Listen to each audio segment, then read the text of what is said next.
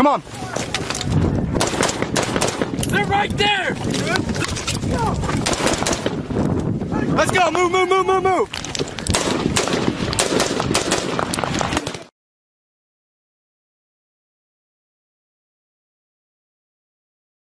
This episode of Choices Not Chances podcast is sponsored by Louisiana Gun Shop, located on Highway 90 West in Broussard, Louisiana, just south of Lafayette. For more information, stay tuned at the end of this episode. This is Choices Not Chances podcast with Ryan and Matt. I'm your co-host, Matthew Charette. Sitting next to me is Ryan Rogers. Ryan? All right. Hey, guys. Glad you came out. Glad you're back with us. Today's going to be a little bit off pace. We're not talking war stories. We're going to actually talk some current events and just some of how the country's going. And it's going to be with one of my lifelong confidants, somebody that I've learned an immense amount through both through our rearing days coming up. It's going to be my older brother, John Rogers. So he's going to join us today, and we're just going to talk about stuff. We're going to have an impactful conversation for you today. Just to give you a little background on John, he about 15 years now in education. He did 9 years as a government teacher, psychology, sociology, world history, and current events. He was 3 years as the athletic director at his school in Athens, Ohio. He did 3 years as the principal. Assistant principal, 6 years as a football coach, 2 years as a wrestling coach, and has his education, both his bachelor's and his master's in education, out of The Ohio State University. He loves long walks on the beach and the occasional shed hunting for whitetail sheds as he truffles through the woods of southern Ohio. So today we have the pleasure of having him on. And look, guys, I tell you, I'm going to bring people on that I know for a fact can make an impact. And then that's going to be in all aspects, right? So there's no doubt in my mind the amount of impact that John has had on me throughout the years has been immense, and we're here to share some of that knowledge today. So John, thank you for finally setting this up. I know we've been talking about it for a while, but thanks for meeting up with me on this and joining us tonight on behalf of all of us here. So. I guess you're very welcome, bud. Yeah. So I guess the way we start everything else is just kind of take us through your life. Let's start at the beginning, at childhood, and kind of walk us into high school, college, teaching, and then we'll pull the lessons out of the conversation. Sure. Yeah. First of all, thank you for having me. It's nice to meet both. I didn't really know Matt before a couple weeks ago when we talked about doing this. So it's great to meet you guys. Thank you for all you've done for our country. I know that it's hard for me to even put into words how thankful I am that I've been able to do the relatively simplistic things that I've been able to do in my life because of the sacrifices you all and your comrades have made for us. So that 1,000,000 times over, thank you. I'm glad to, we can go into our past. You know a lot of my story, so it's funny to tell it to you because you and I kind of lived it together to the point where people even thought we were twins at times in our life. And they would ask our parents all the time, like, are these two twins? And so you and I came up kind of in the same way. So I wouldn't be telling you anything that's too shocking. But one thing I've come to know, and I think you probably feel the same way, and I tell kids sometimes in my office, this is like, I feel like we hit the parent lottery. It's hard for me necessarily to connect to people who come from traumatic situations with their parents because we just had such a solid upbringing with the people who raised us. And I think that, I try to exercise as much empathy as I can for people who didn't have that advantage. But from the time we were young, we had a dad who instilled great values in us. He's like an imperfect man, like the two of us are, but he also he built the structure. Like when we talk about setting up your shot, I feel like my shot was kind of set up for me by a guy who let me know things about the world. Like, you're not going to be handed things. You're going to have to work for what you're given. Things are going to knock you down. You got to get yourself up and dust yourself off and not blame others.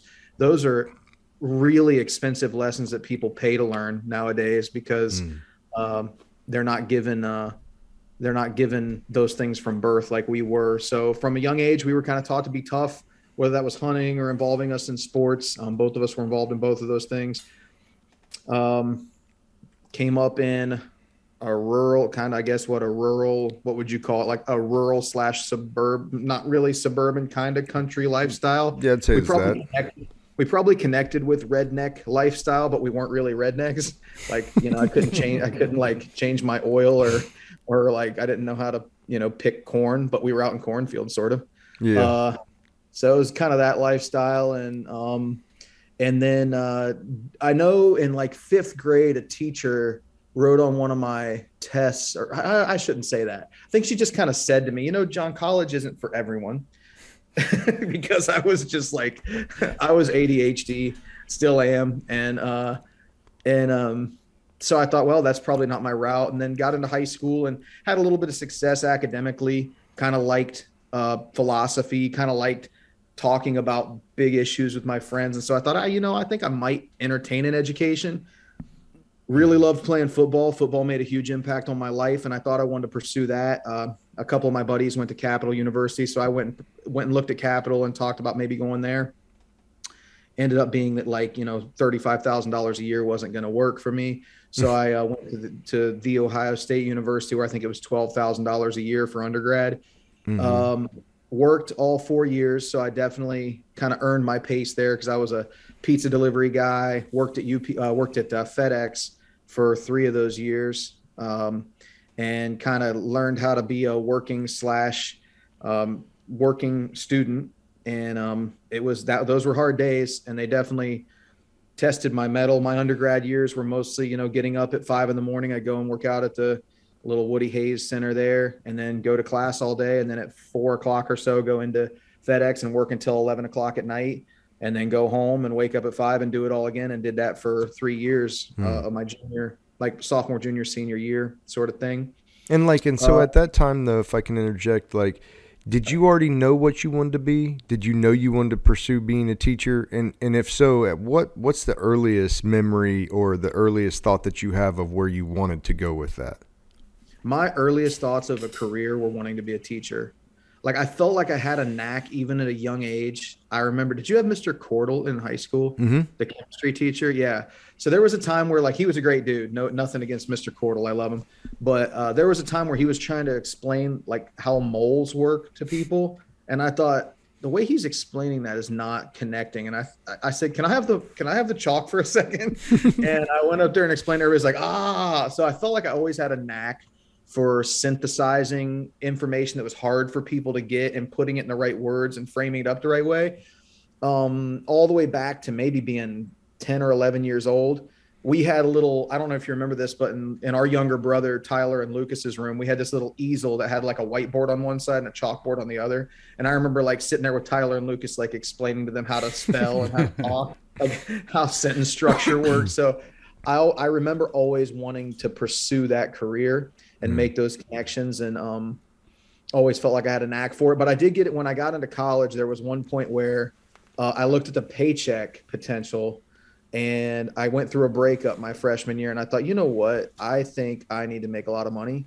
So I changed my major to go on a dental track, because I thought, man, dentists do pretty well. Mm-hmm. And I got into that about 5 months, and the pull to teaching was so strong that it just, any thoughts of making more money were just not I knew that wasn't my calling. I knew it wouldn't make me happy. And I can tell you honestly that in the 15 years I've been doing this job, it doesn't feel like work, because the purpose of trying to help students fulfill their potential is so strong that it overshadows everything else. So I think I knew from a young age, and I think I still know that this is what I need to be doing.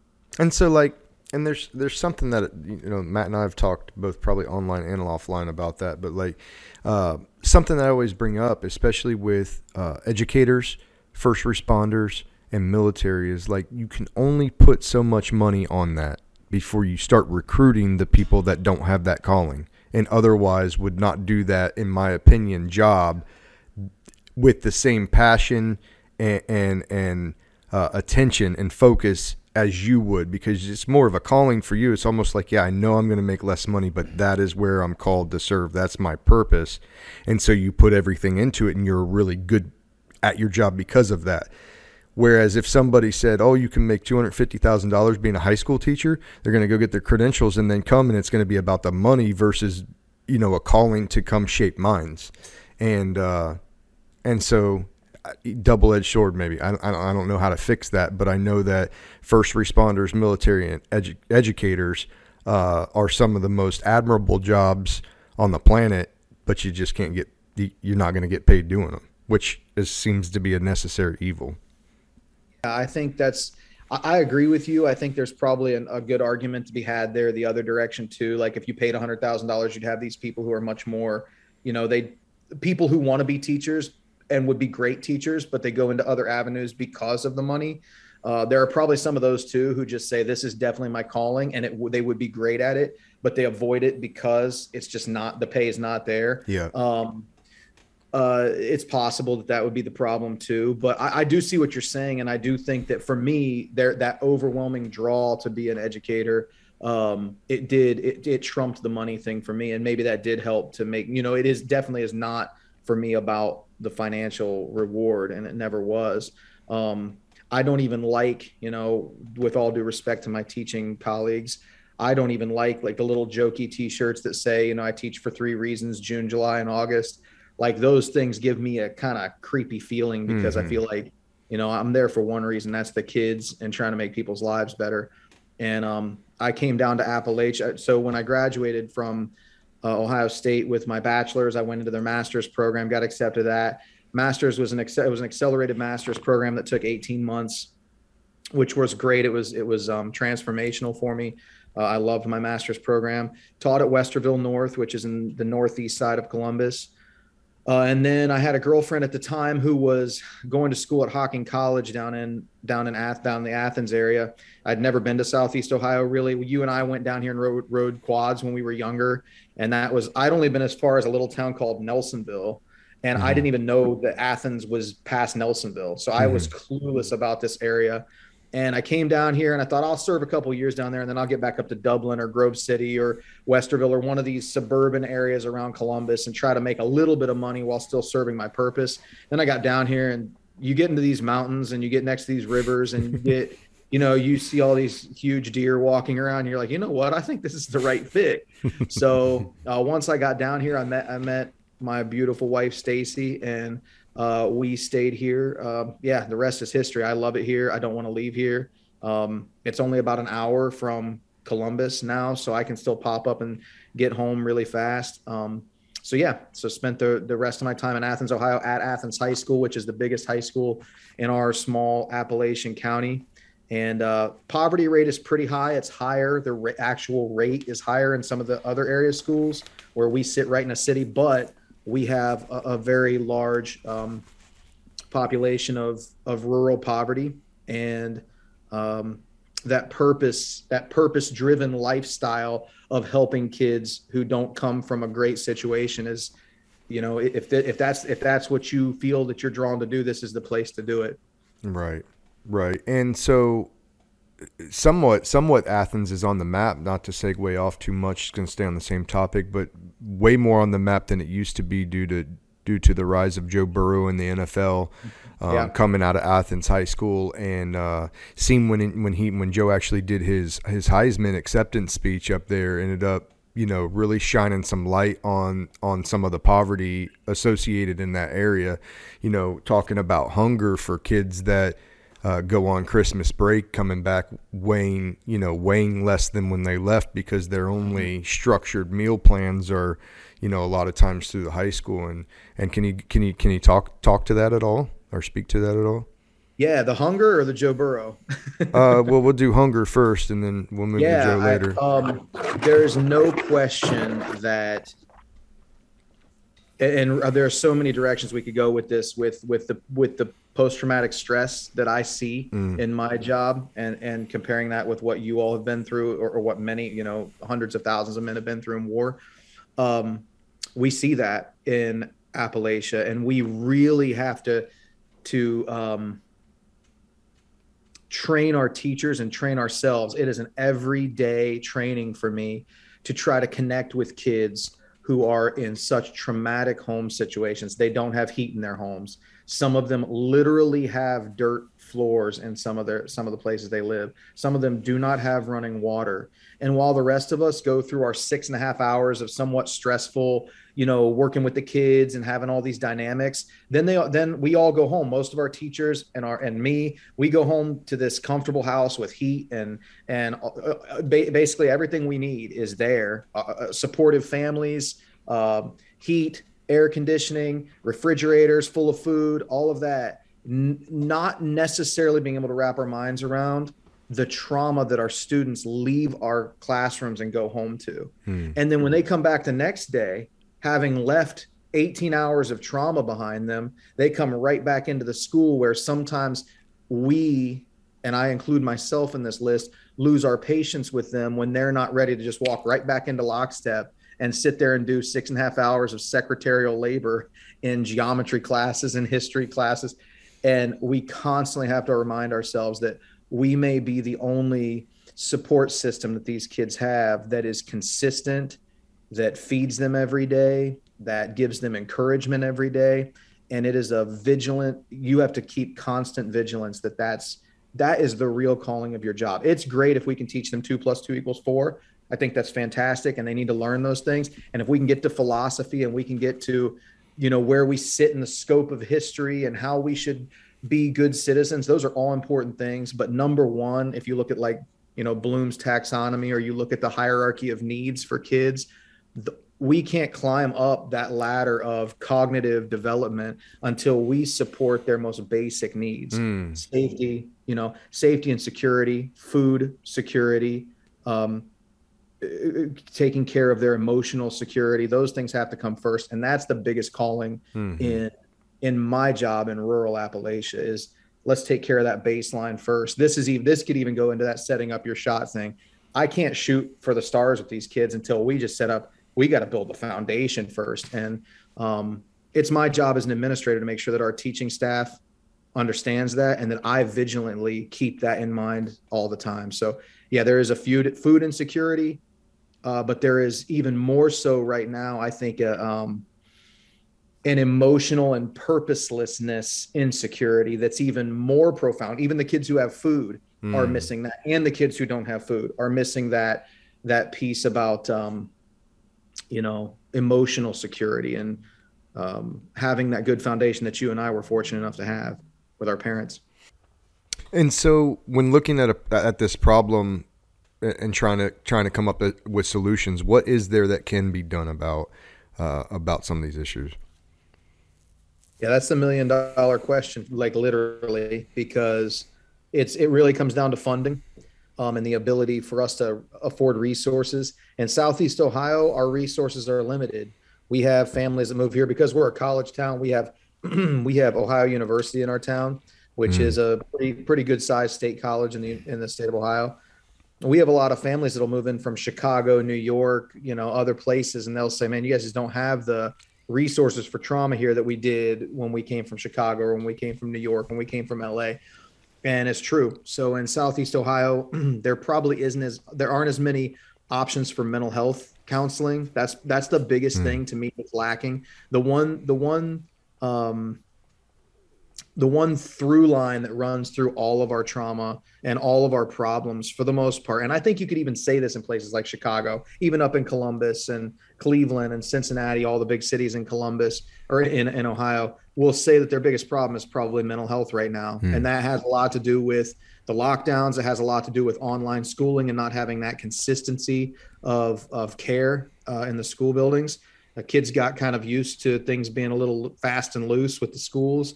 And we're coming back out of that now. You're starting to see the normalcy set back in, but there are still a lot of students who are struggling with the mental health side of things.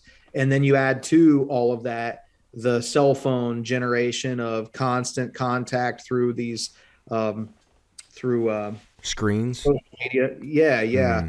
This social media generation, it has its impact as well on mental health, and it's kind of the perfect storm for problems to rise. And I think as a collective in education, we're having conversations about how can we best help these kids. So a lot of it's just, we need time to have conversation. Sometimes sometimes conversations about best practices in education help a lot. We'll hear something from another school that they're doing, and we'll go, ooh, let's implement that practice, see if that doesn't help kids. And it'll help a percentage of them. Then you'll hear something, you have professional development opportunities that help you.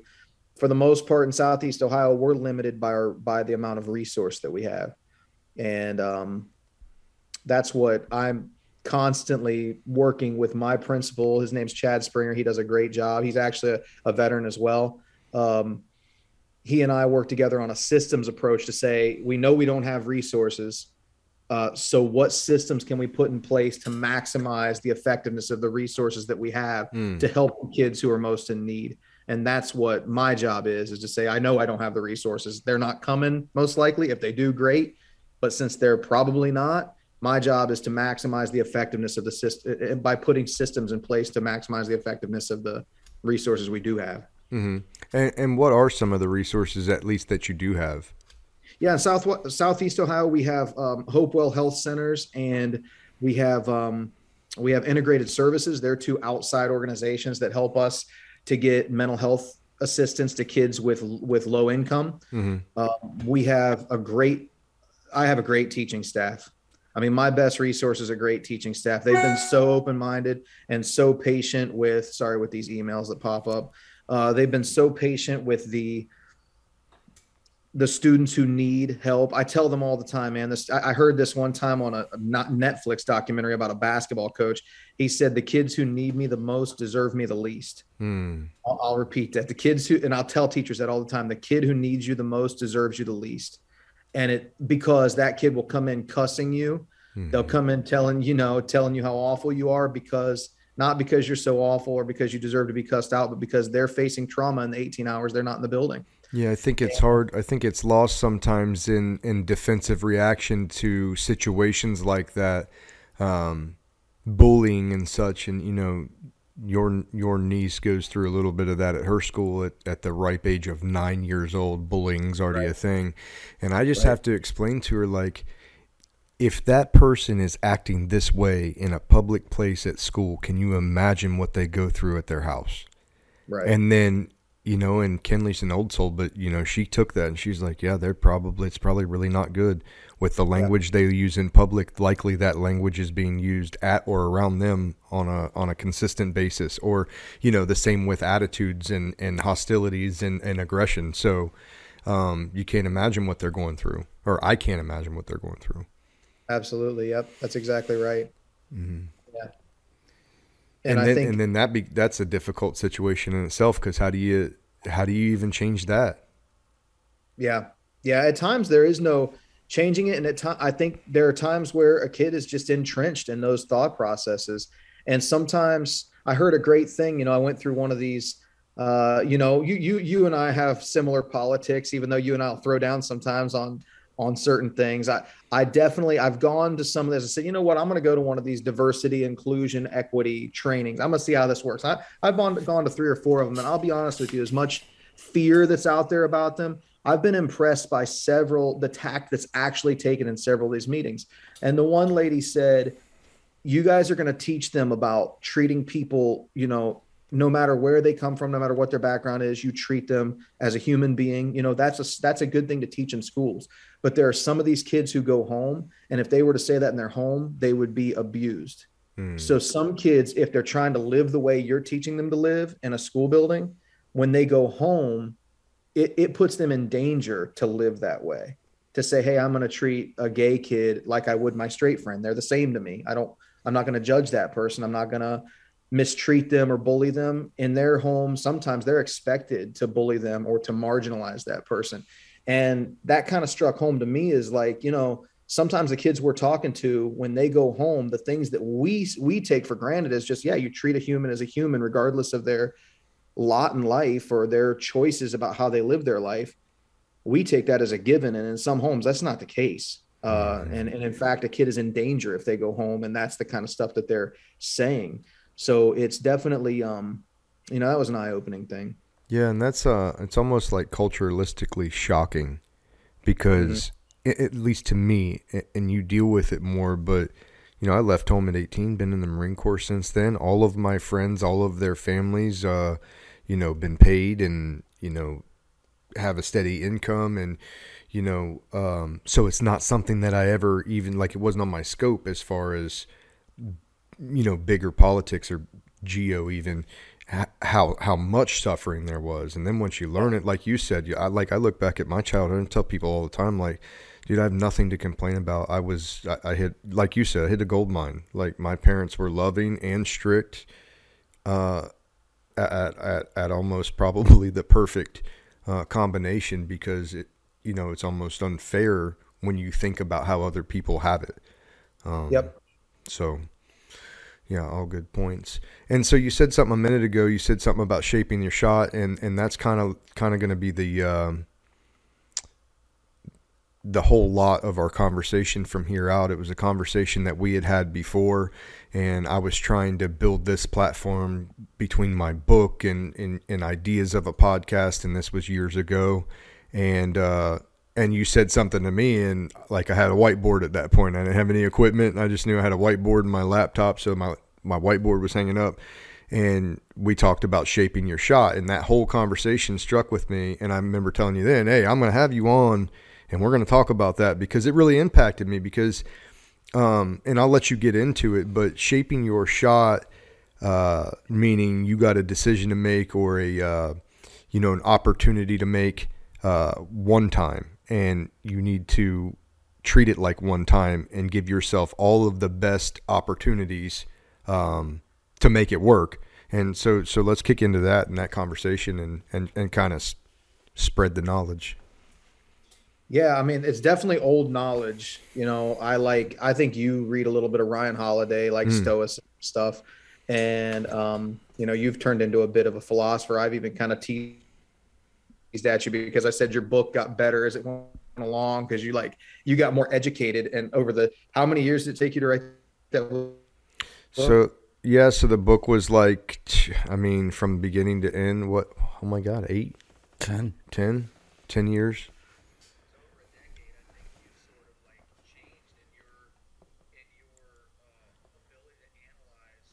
And synthesize information. And I love your book for that exact reason. Like, I love reading it and seeing the growth of this man over time that I've come to know as, like, being a guy who was like a Marine first and maybe a philosopher second. And now you're telling young Marines, dude, please read. Because I think what you're telling them is essentially set up your shot, know why you're here.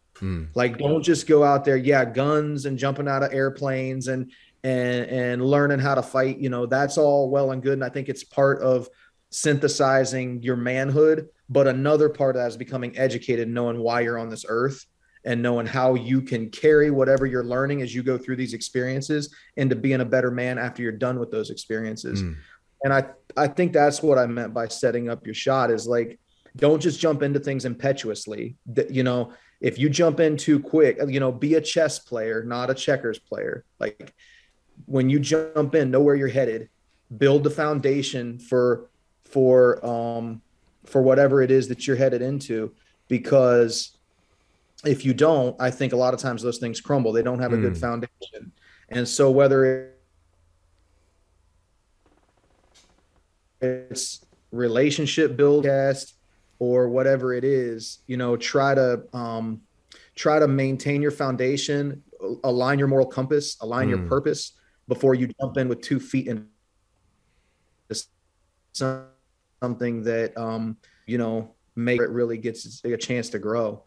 So that's what, in any professional move that I take from here on out, I'm going to do my best to make sure that I always align my moral compass with the decisions that I make, with the leadership decisions that I make. I try to analyze them within the framework of my purpose as a human being, and my desire for where I want our students to go, what I need for my family. Those are all, they will weigh into every professional decision I make from here on out.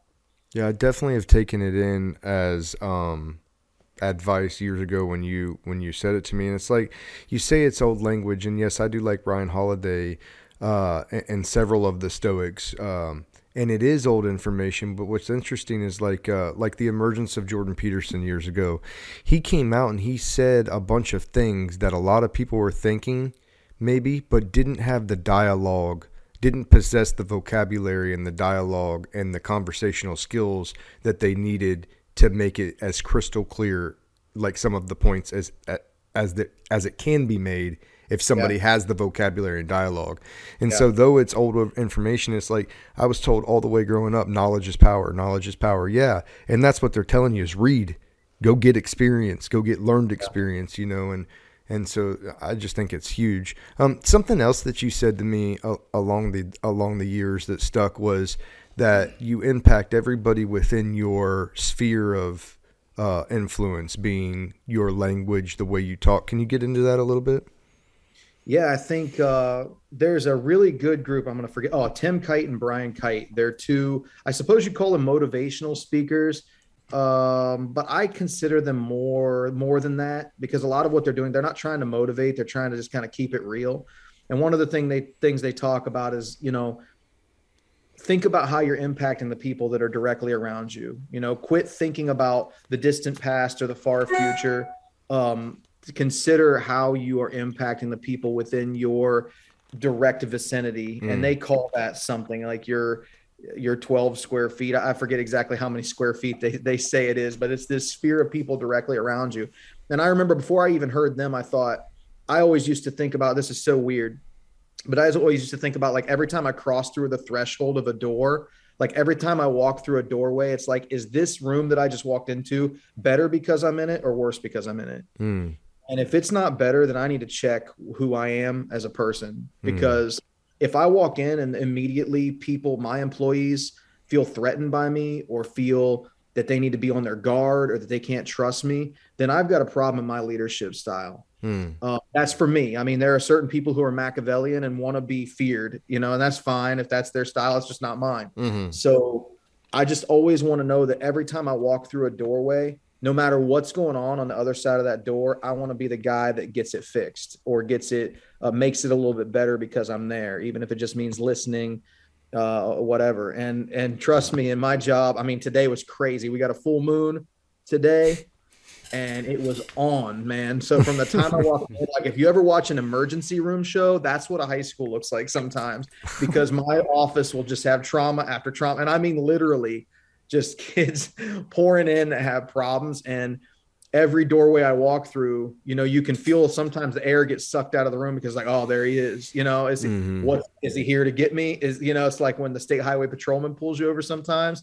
And I have to know how kids see me and know that when I walk into that room that I need to frame myself up, set up my shot so that they know that I'm there to care for them. Even if sometimes that means discipline, even if sometimes that means, you know, they're not going to have the greatest outcome that they would love to have, that I'm there because I love them, I care about them, and I want to see them do better as a human being. And I think I'm getting to the point 3 years in now where even the kids who are really bad characters sometimes and are ornery, they know that even when I'm not making decisions that they would love for me to make, that it is with love that I make it. And so fortunately, it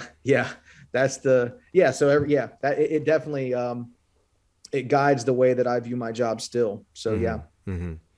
And speak a little bit to the purpose. So we do a purpose-driven life episode, and we talked about the loss and lack of purpose. And that's something that I experienced at a real level, coming home and especially after, you know, being retired out, not even wanting that, but that becoming a thing. It's like you train your whole life to be one thing, and then you have that lack of purpose, right? So you said, you spoke earlier about these kids having lack of purpose, and how are the teaching staff, how are the schools combating that? Is it just positive reinforcement? Is it do we have programs for that? And if we don't, is that another one of those $1 million questions on how we can improve it? And so, like, I guess is this another one of those $1 million questions on what we can do? Is there positive reinforcement? Like, I'm sure the teaching staff and stuff are giving positive reinforcement to these kids, these, you know, that are lacking purpose or lacking direction. But like what else can we do about this situation? I think this goes a little bit back to our hierarchy of needs that we talked about earlier. I think if a kid is looking for their next meal, they're not really worried about purpose. Their purpose is to eat. Mm-hmm. You know what I'm saying? So a lot of these kids, I mean, it's like I've handed out at least 10 copies of Man's Search for Meaning. You know, like I give that book. I don't know if you've read that book, but if you haven't, you need to. Written by a man who was in the Holocaust. And it is a great book. I think every student should read it. And like, there is no greater trauma than being in a Nazi concentration camp. So he's writing from a place of like the men and women who he saw make it through the Holocaust were those who had purpose outside of the walls of the prison. Yeah. And who had, you know, they had passions that were greater than just self. And so I think that it can maybe be instilled, but a lot of kids who are looking for their next meal are trying not to get sexually, physically, or emotionally abused at home, or are just looking for somebody to feel like somebody likes them or cares about them. They're not ready for the conversation about purpose. That's my opinion. I could be wrong, but I think that the biggest thing is let's start with getting these kids their basic needs. And then almost all human beings are ready to have that conversation once that happens. When they have a full belly and they don't feel that they're in fear for abuse, I think at that point you can start to have that conversation about, okay, what's the big picture look like for you? Some of them even have the wherewithal. Some kids even have the wherewithal within the abuse to find that purpose.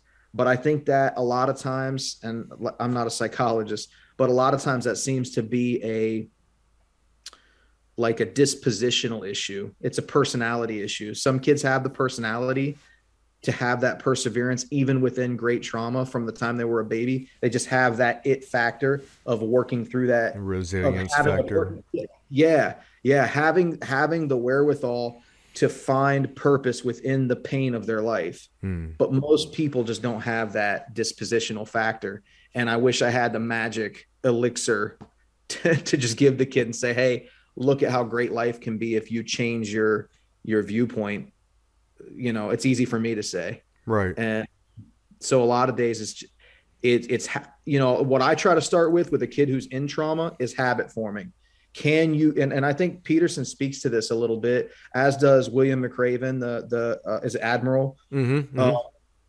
He speaks to like, make your bed, clean your room, start with these really basic things that no matter how sucky your situation is, you can pull the covers over your bed in the morning and you can put your pillows back where they went, and you can throw your dirty clothes in the hamper, and you can have your head pop off the pillow when your first alarm goes off rather than hitting the snooze 3 times. Let's just get our life together one habit at a time. And so that's how I try to move through it with kids who are in trauma. And that's the majority of who I see.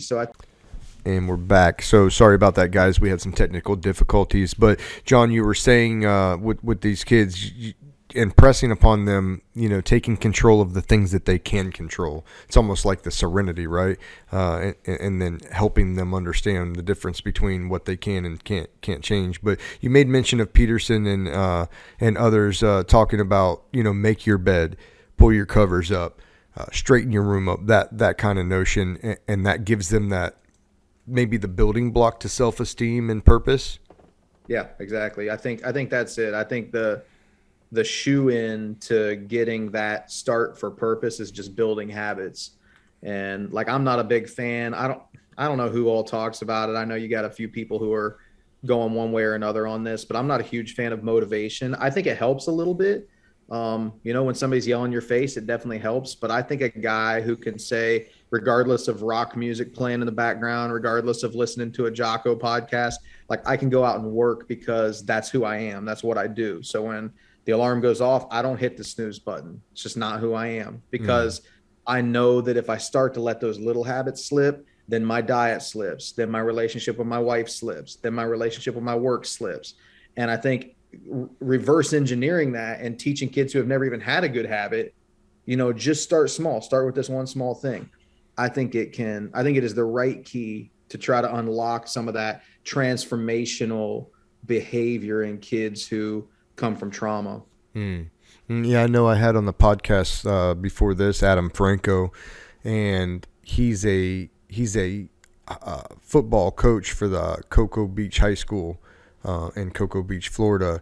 And it's kind of the same situation, a similar situation to what you have in Appalachia, where these are underprivileged children, and he finds his purpose in mentoring these kids. Now, he's not a teacher, but you even have experience as a coach, being able to be on the field and say what you want to say about high school sports. But I learned a lot about being a man on a football field and on a baseball diamond and on a wrestling mat.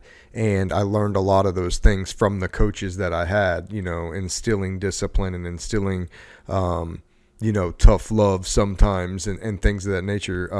And can you speak to that as being a coach to the players as well? Oh my, yes. I used to coaching is something that I miss greatly. When I took over when I changed my career from classroom to administration at our school district, you can't be an administrator and coach. And it's the one great, I don't want to say regret, but the one thing that I'm missing in my life was that at the end of the day, when sometimes you would deal with the headaches of the classroom where things were very packaged, we have to get through this content today. You would go out on that field and you got a second bite at the apple to try to change lives. And when you go out on a football field, it doesn't matter what the sport is. It doesn't even matter if it is sport. When you get out there with kids after school and those co-curricular, extracurricular activities, that's really where lives can be changed, even more so than the classroom. So the coaching aspect, very important. I would say your buddy who doesn't teach, but he does coach, has every bit as much impact as any teacher can have in the classroom. Coaches are extremely important. Mm-hmm. And go into that a little bit. Talk about some of your experiences with kids. Like we said, we bring Burrow in. You were a coach on the football team at the time Burrow came through, and clearly we're looking at a class act in the making. From his on field to his off field, the kid's a class act, and that's a testament to how he was brought up. That's a testament to his coaches that he had coming up from all ages, but the formidable years right there before going into college. So talk about some of the life-changing experiences on the coaching aspect. Yeah, there's a book that's written, I'm going to forget the name of it right now, and I hate that, but he talks about the difference between transformational leadership and transactional leadership. So if you think of a transaction like a banking transaction or like a transaction in a purchase of something, you're trading money in exchange for an item or a service. Mm-hmm. A lot of coaches will say, hey, I really need a left tackle. Hey, I really need a kid at this weight class in wrestling, and it's very transactional. Hey, you need to improve this because it helps the team and I need to do better in my job. So I need you, if we're going to win, you fit like a chess piece in this spot. That's transactional leadership. And there's a place for that. Like there has to be, you have to call the plays and you have to put kids in positions to help you. And then another type of leadership is transformational leadership. I'm going to try to improve you as a person, because I know that by improving you as a person, it will bring up all of the other people around you. And one thing that Joe Burrow has particularly, and I did get to coach Joe. I was actually on the middle school staff when he was in middle school. Then when he went to high school, I went to the high school staff with him. So I was actually all along his road from 7th grade all the way through 12th grade. I had the fortune to be around and see that level of greatness. And one of his greatest assets was his ability to elevate the not just gameplay, but the behavior, the competitiveness, the drive of the people all around him. It wasn't just that he elevated his game, he elevated his silently, and then everyone else knew, okay, this is a person that makes me want to transform who I am so that I can catch up to performing at that level. And how did he do that? Yeah. How does he do that? By his play? Or is it his all around like aura? Is it Joe? Is there something about Joe, a factor? Yeah, I think part of it is that he's kind of a nerd. He loves video games. He loves kind of quirky music. He's like a chameleon a little bit. He can fit in with a ton of different crowds. He's not mean-spirited. There's not a mean-spirited part about him. Like there were people who competed against Joe and against all of us who felt like, he was a little scary because he was a competitor. Like he would pound his chest and tell you like, I'm coming at you. And It's not going to be a good ending. But at the same time, that was all just the competitive edge. It was never malicious. He's just not a malicious type of person. And he's brave enough to stand up for what he believes in. And the kids know that.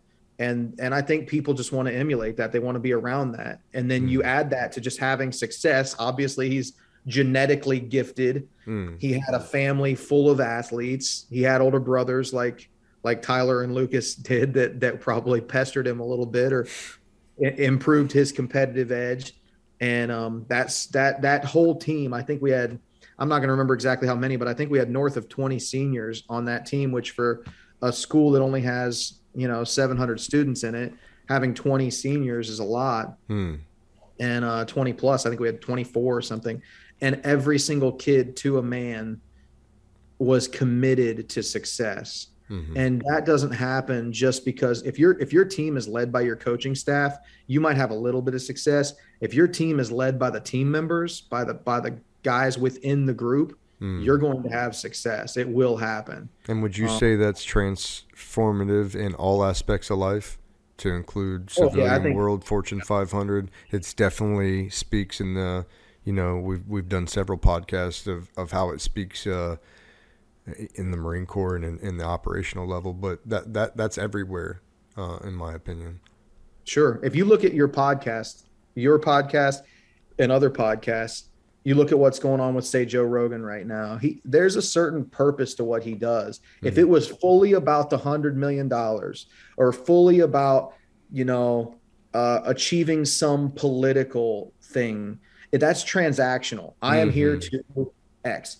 But transformational means like I have a greater purpose than myself here. And if I don't make a dime, this is what I'm chasing. This isn't a transactional thing. This is a purpose-driven thing. And so I think as long as your purpose is aligned with a good moral compass, because people can have negative purposes. Sure. People with a bad purpose can do really bad things, and they can motivate people to do really bad things. But I think if you have a good moral compass that's aligned toward truth and honesty and improving the experience of people's lives, a transformational style of leadership means that you're able not only to walk the walk like Joe does, but then you have a defensive lineman who says, I want to make a stop because I want to get the ball back to that guy because he has that it factor. And I think that it factor is that transformational, like I will take everything on my shoulders, but that if I'm going to, you need to too. We all need to be willing to bear the brunt of the burden of whatever we're going through. And you better have prepared yourself to do it just like I did. And I'll show you how I do it. And maybe you can show me how you do it. And together we're going to figure out how to carry any weight that we need to carry. That is transformational leadership. And that's what he does well. Yeah.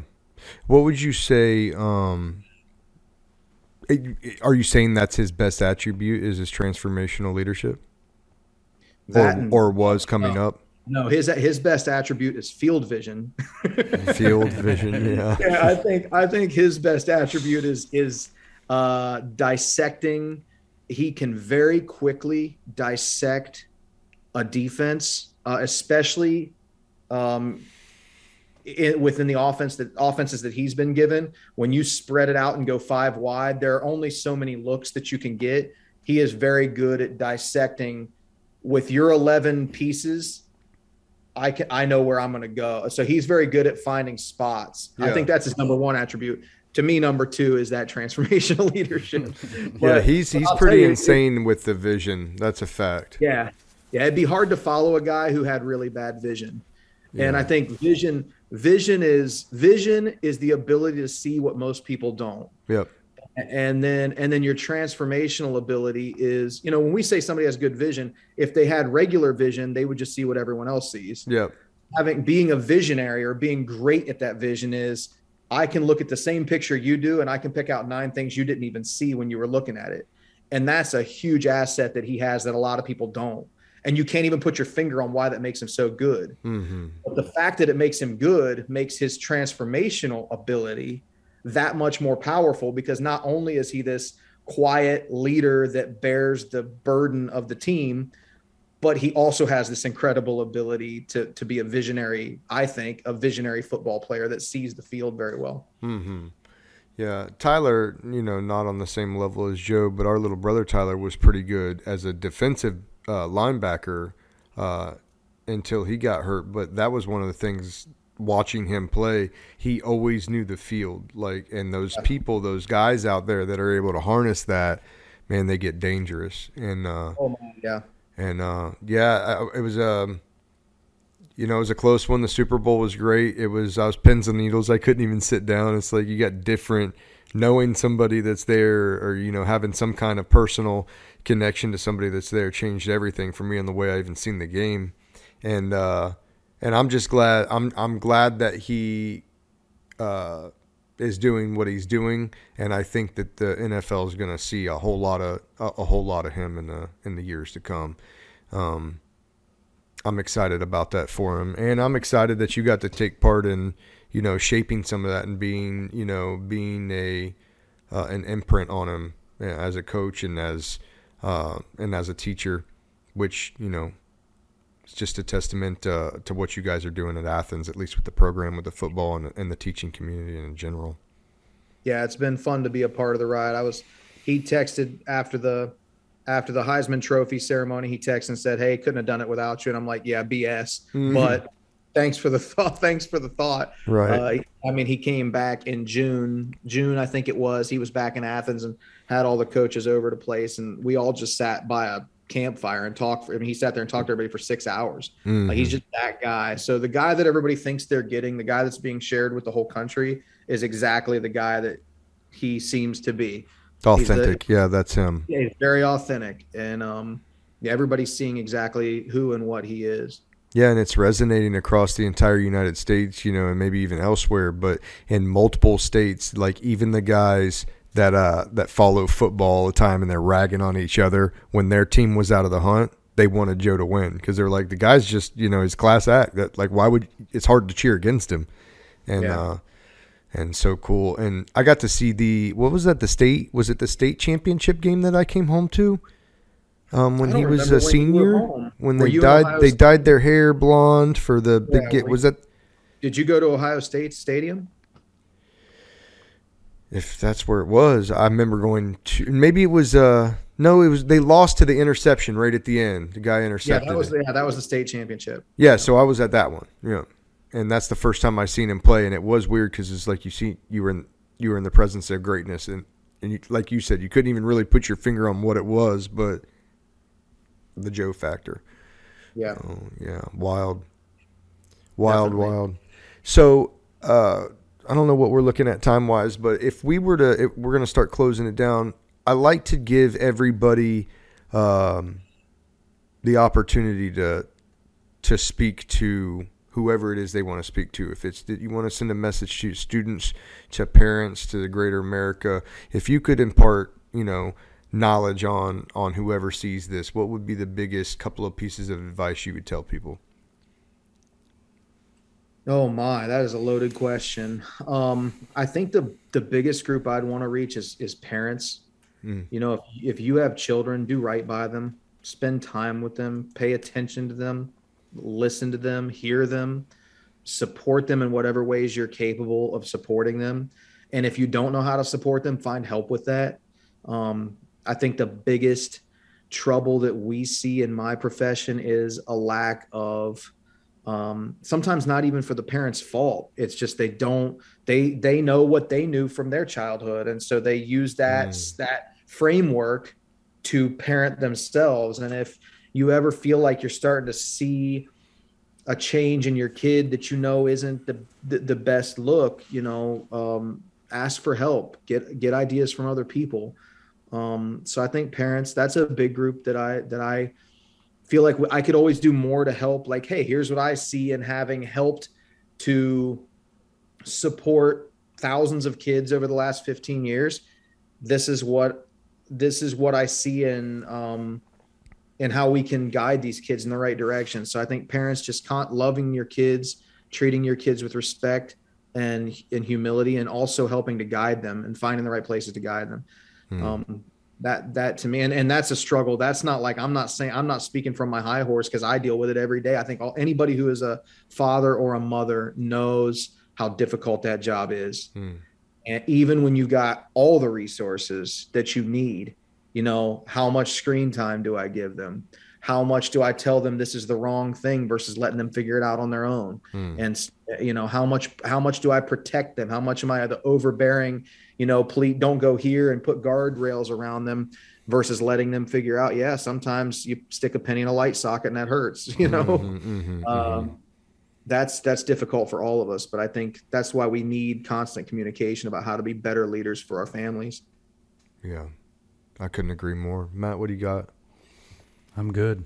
You're good. No questions. I'm always good. No questions from Matt. Awesome. Good, awesome Matt. topic. Yeah, man.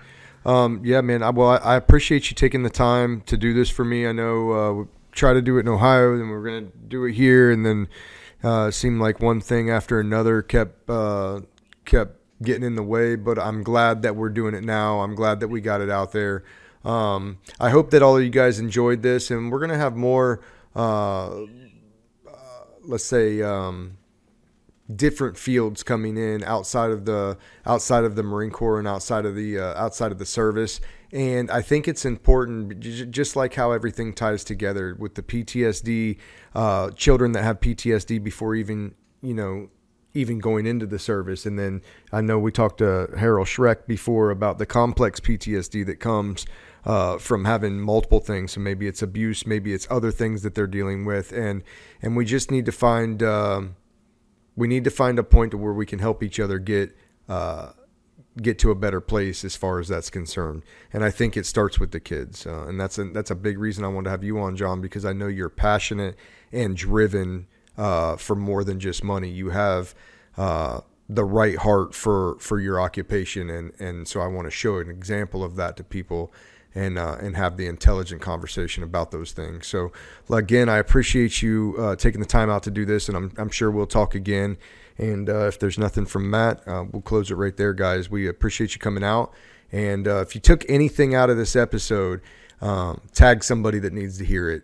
Follow the page, like the page, share any of the episodes that you take anything out of. We ask you to, don't be selfish. Give that information to somebody that needs to hear it. For me and Matt, we appreciate it, and we'll talk to you next time. Thank you. Louisiana Gun Shop, your firearm headquarters, specializing in concealed carry guns, ammo, and training. You can get your Louisiana permit with us. Also a large selection of AR-15s, or if you are that build-it-yourself type of guy or gal, we have all the parts to build and customize your own AR-15. Glock, SIG, Taurus, Ruger.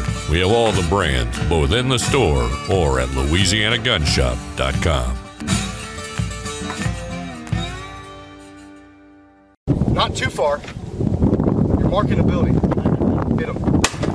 Yeah, that's good. That's a good shot. That's money. Yeah.